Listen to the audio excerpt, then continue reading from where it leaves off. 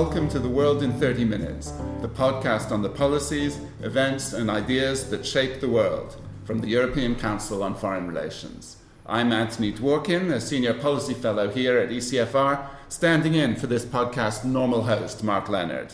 And this edition is part of a special mini-series we're doing on the end of the world, looking at how the liberal international order that we've known for the last few decades is being challenged, breaking down, or perhaps being reinvented as something new and different. And today's guest is someone with a great deal of experience in how that order works, or perhaps now doesn't work in practice. Michael van der Schulenburg, a long-time international official with the UN and also the OSCE, who served among many other positions as UN Assistant Secretary General and also as head of mission in Sierra Leone and Iraq. And he's just written a book reflecting on his experience and some bigger, wider questions about global governance that it raises. That book's called On Building Peace. So, Michael, you've seen how the international system should work and perhaps used to work and may not work so well anymore. Do you think it still makes sense to talk about an international order that somehow is based on liberal principles now? The argument I make is that today more than ever, we need to go back to an international collective security system to deal with the issues today. But Anthony, maybe let me come back to the title of, you said, the end of the war. The world doesn't end, luckily, and I'm not that pessimistic. But I would say where we are now, it's the end of an illusion. When the Berlin Wall fell in 1989, I served in Afghanistan, and there was still Najibullah, pro-communist regime. And for me, it's of course a huge event which shaped our world for today. But for me personally, it was also a very personal thing because I crossed the wall 20 years earlier in 1969. The strange thing only is that I was recently back in Afghanistan to do for the Security Council a strategic review of what the UN should do in Afghanistan. And now, in 2017, Kabul is all of walls, 4 meters high, look just like the Berlin Wall. Only this time it's to protect the government and foreigners from the rest of the country. It's if you think about it, in 2017, it's now democracies who build walls. Our big time started in 92, and now we build walls. We build walls in Israel, in Europe, against migrants and refugees, whatever I want to call it. Real walls. And we build walls in the United States. Even Obama already built walls. We are wall builders now. This is so symbolic. The wall coming down, opening up, the winning of the liberal democracy thing, thinking that's the end of history because we have now a system, very easy, similar that the communists argued, that we have now the system which would sort of be the end stage of human society, how they organize and things like this one. And we are, 25 years later, or 30 years later, and now we are building the walls. And I think the system has turned out to be an illusion. Democracy will not go around the world. People will have their own systems. And I think we have to be very, very careful in the arguments we see, especially here in the media, that we compare our system and all the rest is authoritarian rules. It's not the case. I think rules are very different. They are historically built and things like this one.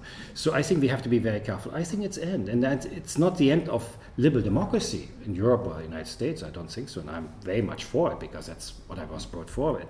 But it's the end of the thought of 92 that we have won the competition with the last system. Communism has collapsed, and now we were the economic power, we were the military power, and we were the only ideology left.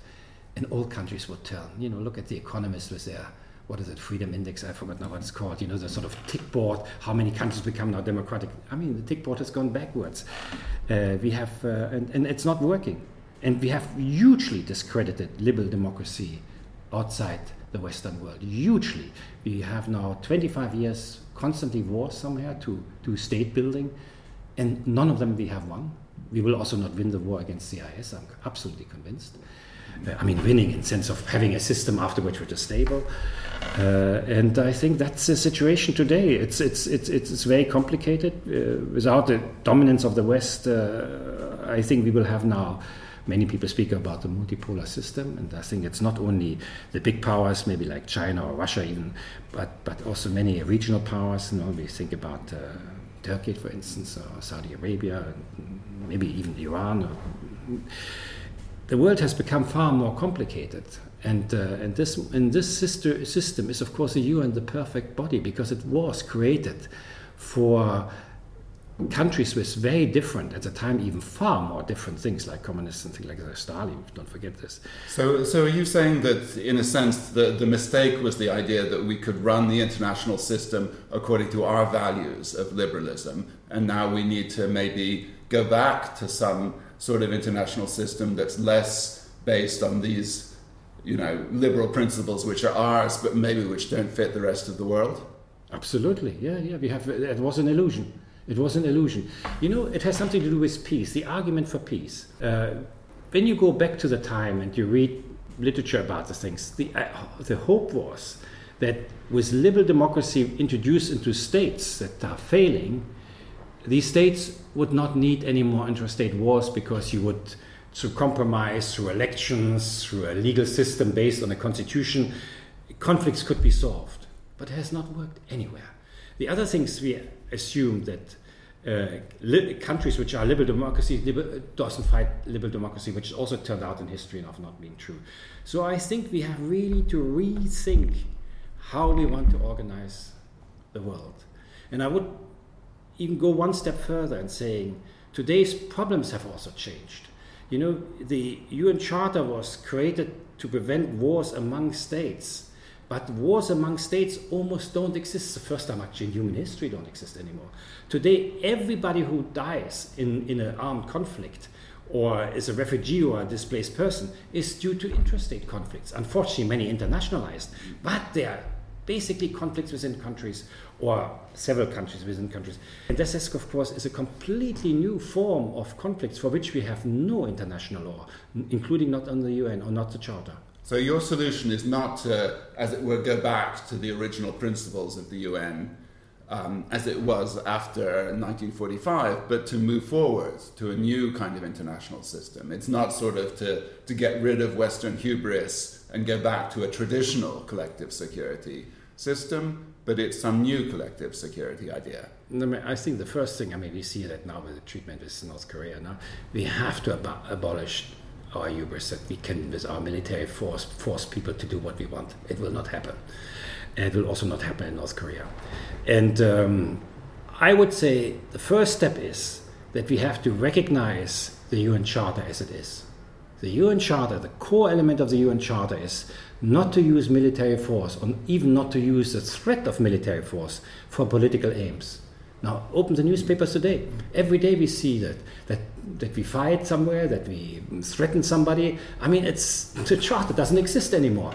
And we have to accept, and that is so difficult for us, that the undermining of the UN Charter did not happen during the Cold War. It happened after 1992. And it was undermined by the West by thinking that we have a superior system, that we could now be the judge when to go to war and not to war, that we are the good guys who help things. And we shouldn't forget all the American operations are called Operations Freedom, Enduring Freedom, Iraqi freedom and things like this one. There's this ideological thing behind it that we bring freedom and prosperity to people.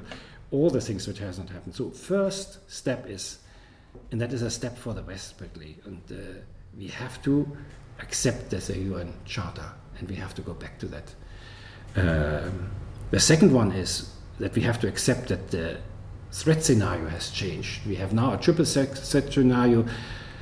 It's not anymore our fight with Russia and China. I think these fights over the islands is really a 19th century sort of conflict. What is this?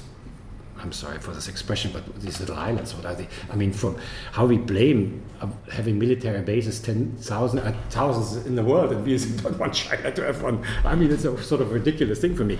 Compared of the problem we have, that we have soon 12 billion people in the world. And this creates a triple problem which we have already today. It's collapsing nation states, the rise of armed non-state actors, or generally non-state actors which are not controlled by any agreements, and of course visit then the interstate wars. And this is something for which we are not prepared.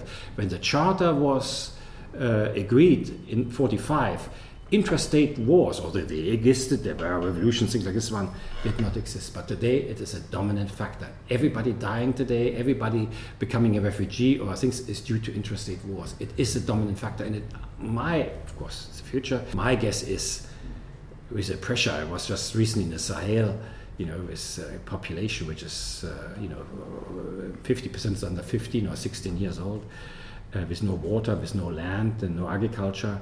This is going to be our big problem. Compared to this one, the problem we have about the Crimean Peninsula is actually peanuts. It's ridiculous, actually, almost in comparison. This is our challenge. I mean, if also this one, these two things is something we have to address to the West. First, accept the UN Charter, and secondly, accept that the threat scenario is a different one and don't play Cold War again. So you're calling for an international order which does look and get involved quite deeply in the internal affairs of states around the world, but doesn't do it on a kind of Western-led liberal basis. So what would be the basis then of the kind of international action that's delving into the internal affairs of states and getting involved in these intrastate wars, which you say are very persuasively are the biggest problem we face?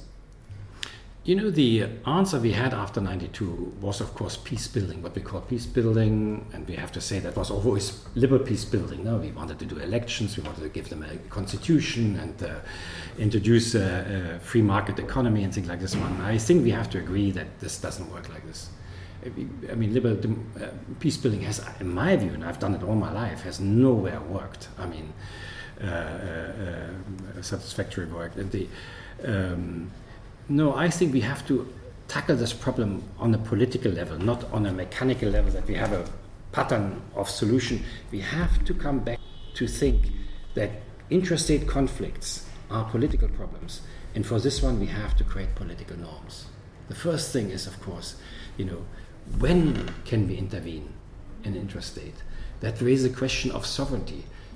And the book makes a suggestion to differentiate between national sovereignty and state sovereignty. National sovereignty you can't touch, but the state can lose its sovereign rights to govern, because of certain criteria. You have to regulate arms shipments. I mean, I've come just back from Afghanistan. Afghanistan is filled with weapons. Taliban, 20 other opposition groups, the government, militia groups, warlords are back again. I mean, 95% of these weapons come from the West.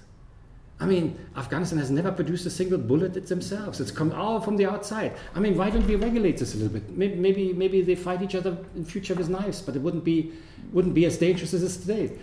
These are things we have to think what means, for instance, it's part of the, introduced actually by Trotsky first and then taken up by Wilson, self-determination. Actually, communist term originally, we forget this always. And self-determination. What do we mean by that one? Why self-determination in Kosovo and not in the Crimean Peninsula? I'm not judging whether one or the other one is right. I don't want to do this. But I mean, it's things we could sort of regulate rather things. We know that borders, national borders, change all the time. I mean, look at history books and these things that change all the time. It will also in the future. I mean, Spain might have very soon a separate Catalonian. I don't know. How does it work? I mean, how do we do that in a peaceful way? And this has to be regulated. So it's a political approach to conflicts rather than a technical approach to what type of government a state should have. There's quite a difference. I can see that. But when you talk about the differentiating between the state and the nation, that could be rather reminiscent of the notion of responsibility to protect, where the government loses its legitimacy if it's not looking after its people. But many people would see that as precisely the incarnation of the kind of Western liberal approach that you're critiquing. You know that you don't kill your own people, you don't have to be a Western liberal. I guess a Chinese, an African, Latin American would answer the same thing. I mean, I have been to so many countries. If it comes to basic principle of human rights, funny enough, all society, Muslim societies, I mean, it's not that we have, they have values too. And there are certain values which are quite universal. The only thing is that they don't believe us, that we have the values. They say we are hypocrite. I mean, look at Iraq. I mean, maybe not so wrong. So I think we have to go back to these things. And I think, for instance, protection of civilians is surely one thing which determines whether a state has a right to govern or not. To what degree we do that, in what forums it's been discussed. But it would prevent these unilateral interventions, which we have now so many. It would prevent this regime change, financing, for instance, the Crimean 15 billion for having a so-called revolution. I mean, the West creating a revolution. I thought it was something from the East. But anyway, I think we have to, because we know these things don't work, and it's not. I'm happy with everybody because Liberal Democrats, but it will not happen. And I think we have to come to terms with it, and it has to change. So it's about maybe protecting people, but not imposing a political system. Yeah, right, absolutely. I think that if democracy, I've seen a declining. I mean, I've been in all these countries, and peace building was always on the UN agenda, and I've seen a declining acceptance to that. You know, you have then these things with Ashraf Ghani, which basically 30 years in the West, and he speaks our language, but acting he's doing actually quite differently, I think. And that's not a criticism of him, but it's because he's living in this reality and he has to live with the Afghan reality. No, we have been discredited, our system, partly because we bought it by military means, partly because we helped groups, corrupt groups to come to power, and we called it democracy. Poroshenko comes immediately to mind. Or in Afghanistan, we have the worst human rights abusers in the government side, and I mean, we do terrible choices there and call it all democracy. I mean, and we get these rich people. We get people that get filthy rich by having a Western system suddenly. People who don't want to live, their families often don't live in the countries anymore, and things like this. But this has all discredited the system. It's a great pity. On the other hand, I must say, I think if we come to interstate principles, I think many of the Western liberal values will flow into the things.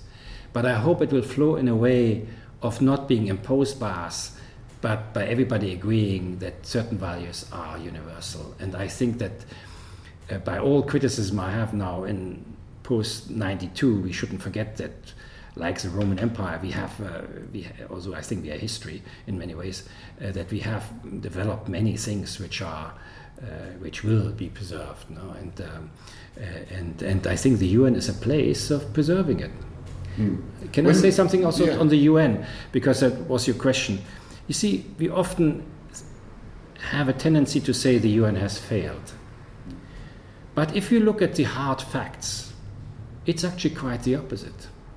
You know, for anybody in the world living today, his or her chance to be killed in an armed conflict or war is about 2%, maybe 3, 4, I say in the book up to 5%, because I'm not sure that this decision will clamp down on me and I'm better numbers. It's tiny compared to 1950.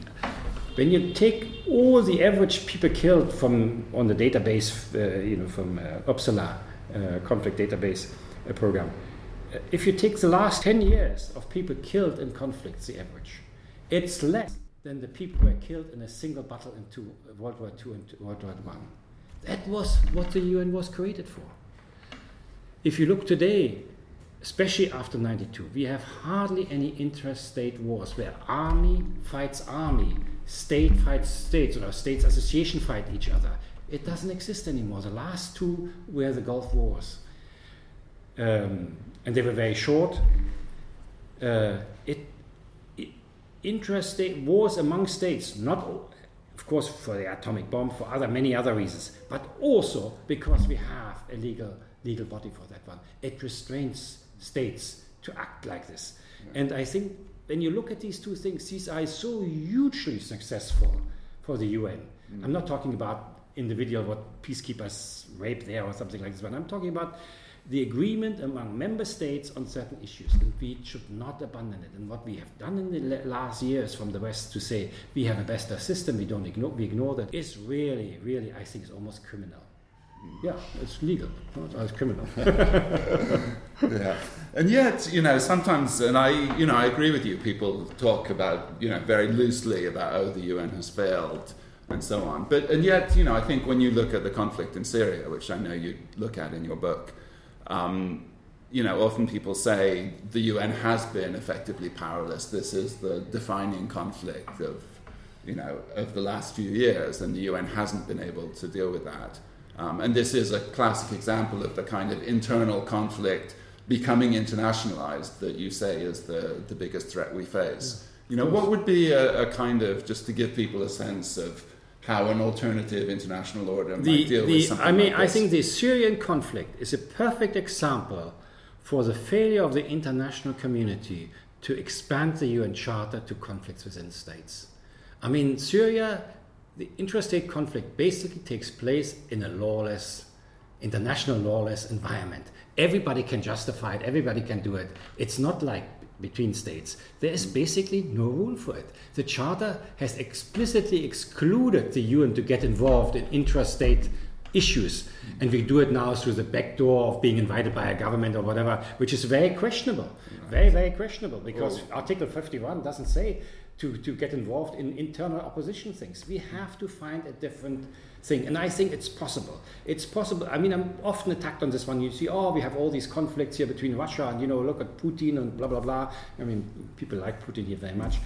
And China. When you look at 1945, the 5 big powers who agreed on such huge things of not using the military anymore had never existed in human history. On the human rights, on the refugee conventions. These are 3 things which have never existed in human history, and we agreed on it. And the 5 big powers, one was run by a mass murderer, Stalin, one was by Chiang Kai-shek, a general who was extremely brutal in the civil war with Mao Zedong and lost it in the end, or except for an island. We had the United States. United States was largely an apartheid country in 1945. White were not allowed to marry blacks and all the rest of it, not sit on the same bench. It was a brutal apartheid regime until 1964. And nonetheless, they agreed on the human rights, which actually says it should be. And then, of course, we had the 2 colonial powers of France and England, who still thought they had the superior right as a superior civilization to run a rule over 100 millions of other people. And nonetheless, they agreed. And they agreed out of fear of another world war. And I think today, these states are much closer in their perspective. If we would cut off some of the media hype, much closer. I think the difference between Russia and the United States today, or China, is far less than it was at the time. And at this time, we should make this agreement for fear of a global chaos. When you look at the Fund for Peace, they estimate from the 180 countries, I don't know exactly the number, they look at these range, they have them sustainable and very sustainable, and then weak or failing and alert or something. On the bad side is 78% of all countries. They're somehow, it's of course also politically motivated, these indexes, but we have a huge problem of states failing today. Huge problem. And the vacuum will be taken by non-state actors, and they are uncontrollable.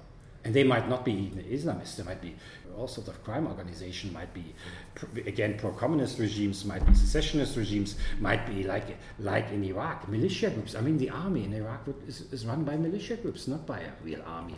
And these are things which is extremely dangerous. And I think what we see in Europe presently, the migration crisis and the terrorist, which is only a tip of an iceberg which comes towards us. And the problem is we are partly, and I would even say greatly, to blame for this development, and that has to be reversed. We have to see ourselves, accept that we are part of the problem, big part of the problem, and we have to accept that many people we bedevil today, like Putin and so on, are part of the solution. They must be part of the solution. If we don't do that, we will really go into trouble. So in a case like Syria, that would perhaps mean that we should have adopted less of the kind of political stance at the beginning, that we're not going to deal with Assad, that he has to be out of the picture, and looked for something that would be more of a viable compromise between the groups that we naturally supported on the basis of principle, and the groups that Russia supported. Is that right? I don't want to talk. I mean, I know quite a lot about Syria because I was in Iraq and how it developed. It's not the narrative we see in the newspapers. I mean, we could. But I want to say, I give you maybe for those who listen, I think we all remember the picture of this little boy. I think it was Omayet or something. I forgot his name now. Who sit in the back of an ambulance car, blood over the things and blah blah blah blah. And the picture we saw. Every news again, and even when Trump and Clinton sort of had their debate, this picture was brought in. Now this boy and his father is now on the Assad side, and they say the Russian did the right thing. I'm not saying that they're right or something, but I'm saying these conflicts are so much more complicated. And if somebody says to me today that probably the majority of Syrians would vote for Assad rather than to any of the other groups, because they're religious intolerant and blah, blah, blah, blah. Not because they love him. But I think there might be some truth to it. It is a terrible thing that we in Washington or in Berlin want to choose what type of government one has in Syria. It's a real, real problem. And for this one, we have to have other principles how we go about these conflicts. And the principle would be based on some sort of combination of the balance of forces on the ground with some central principles that you think there could be international consensus about. Yeah, I mean, I think that, this brings, of course, how peacekeeping troops getting into interstate conflicts, for which they are not, because already the name peacekeeping is wrong, because they're being sent into countries where there's no peace. I mean, they were supposed to enforce a peace, but we don't want to say it because then it becomes an ideological problem with the UN Charter, so we call them still peacekeepers, although since 92 we have no peacekeepers anymore. But give it only a number. It's the lowest estimate of what the NATO operation has cost us in Afghanistan is $1 trillion. It's the lowest estimate. Some go 3, even 4, and things like that. There is no clear number. And NATO has lost it. I mean, we lost the war in Afghanistan. Let's come from there. We lost it. We have none of our aims we have achieved. We can maybe prevent that the Taliban take over the cities, but otherwise we have not won it. And we will have to go as a loser. I mean, there will be no option to this. So NATO wasn't very good in this. If you take the money NATO has cost, we could have paid for all 16 peacekeeping operations of the UN for 140 years. 140 years we could have the same peacekeeping and things like this one. And there's another number. If you think how many people the NATO operation killed in Afghanistan, it's civilians also. They are many-fold more than all peacekeeping troops ever killed in their history since 1948. This we have to think about it. Maybe peacekeeping is not perfect, but I think to say that NATO is a better option, that I find very hard to believe. We're coming to the end of our time. A lot of big issues on the table. You still smile after all saying all these things. How do you see the future then? We ask people sometimes in these podcasts to complete the sentence. The liberal international order is. What would you say?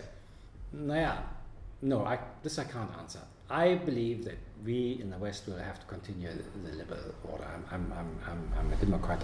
I strongly believe it is for us. But what has come to an end is our belief that we can implant this in other countries, and especially implant it through military means. So what we have to do, we have to find a political solution to the new threat scenarios, and that is not so difficult, as long as we come down from our big horse that we still think that we are the rulers of this world. And this is a political solution that can be built on international consensus among the leading powers, rather than simply, as it were, the political values of one side. For the time being, not. But I think that when you look back at, as I just said in '94, how difficult it was to come to an agreement. I mean, we are today much closer. I mean, why can't we agree today? At that time, the fear was another third world war that we agreed on the UN Charter, and now there should be the fear of descending into global chaos. That's a real threat, and how dangerous it is. You see in the population increases. We will have, by the end of the century, up to 12 billion people on this earth, of which all will be in countries which are not Western, the increases. You know, now the West maybe represents only 10% of the global population. Then it might be only 5%. And even in our own countries, we have sizable population groups which don't believe in the same system because they are culturally coming from different backgrounds, which is not, it's not bad, you know. But we have to realize how little our system, which we think is all global and things like this one, it has actually support. I mean, it might be some intellectuals or people who studied in the States and things like that. Although the Iranian Revolution was mainly made by people studying in the United States. Mm-hmm. I speak fluently American English when I was in Iran. Yeah. So we can hope that the fear of greater chaos is going to concentrate our minds and make us recognize what all the countries have in common. We have to accept it. I mean, it's unbelievable that today we spend in a year about $1 trillion on military equipment, which we would only need in the case of a war among states, where the real problem is that people in the Sahel zone don't have water to drink. And there will be lots of young people. And where do they look at? They look at Europe, of course. They want to survive. You can't blame them. Let's use one atomic bomb and build some water supply systems. I mean, we have the technology for the things. We going for the wrong threat scenario. That is very dangerous. That's a good note to end on. Thank you very much. Okay, lovely.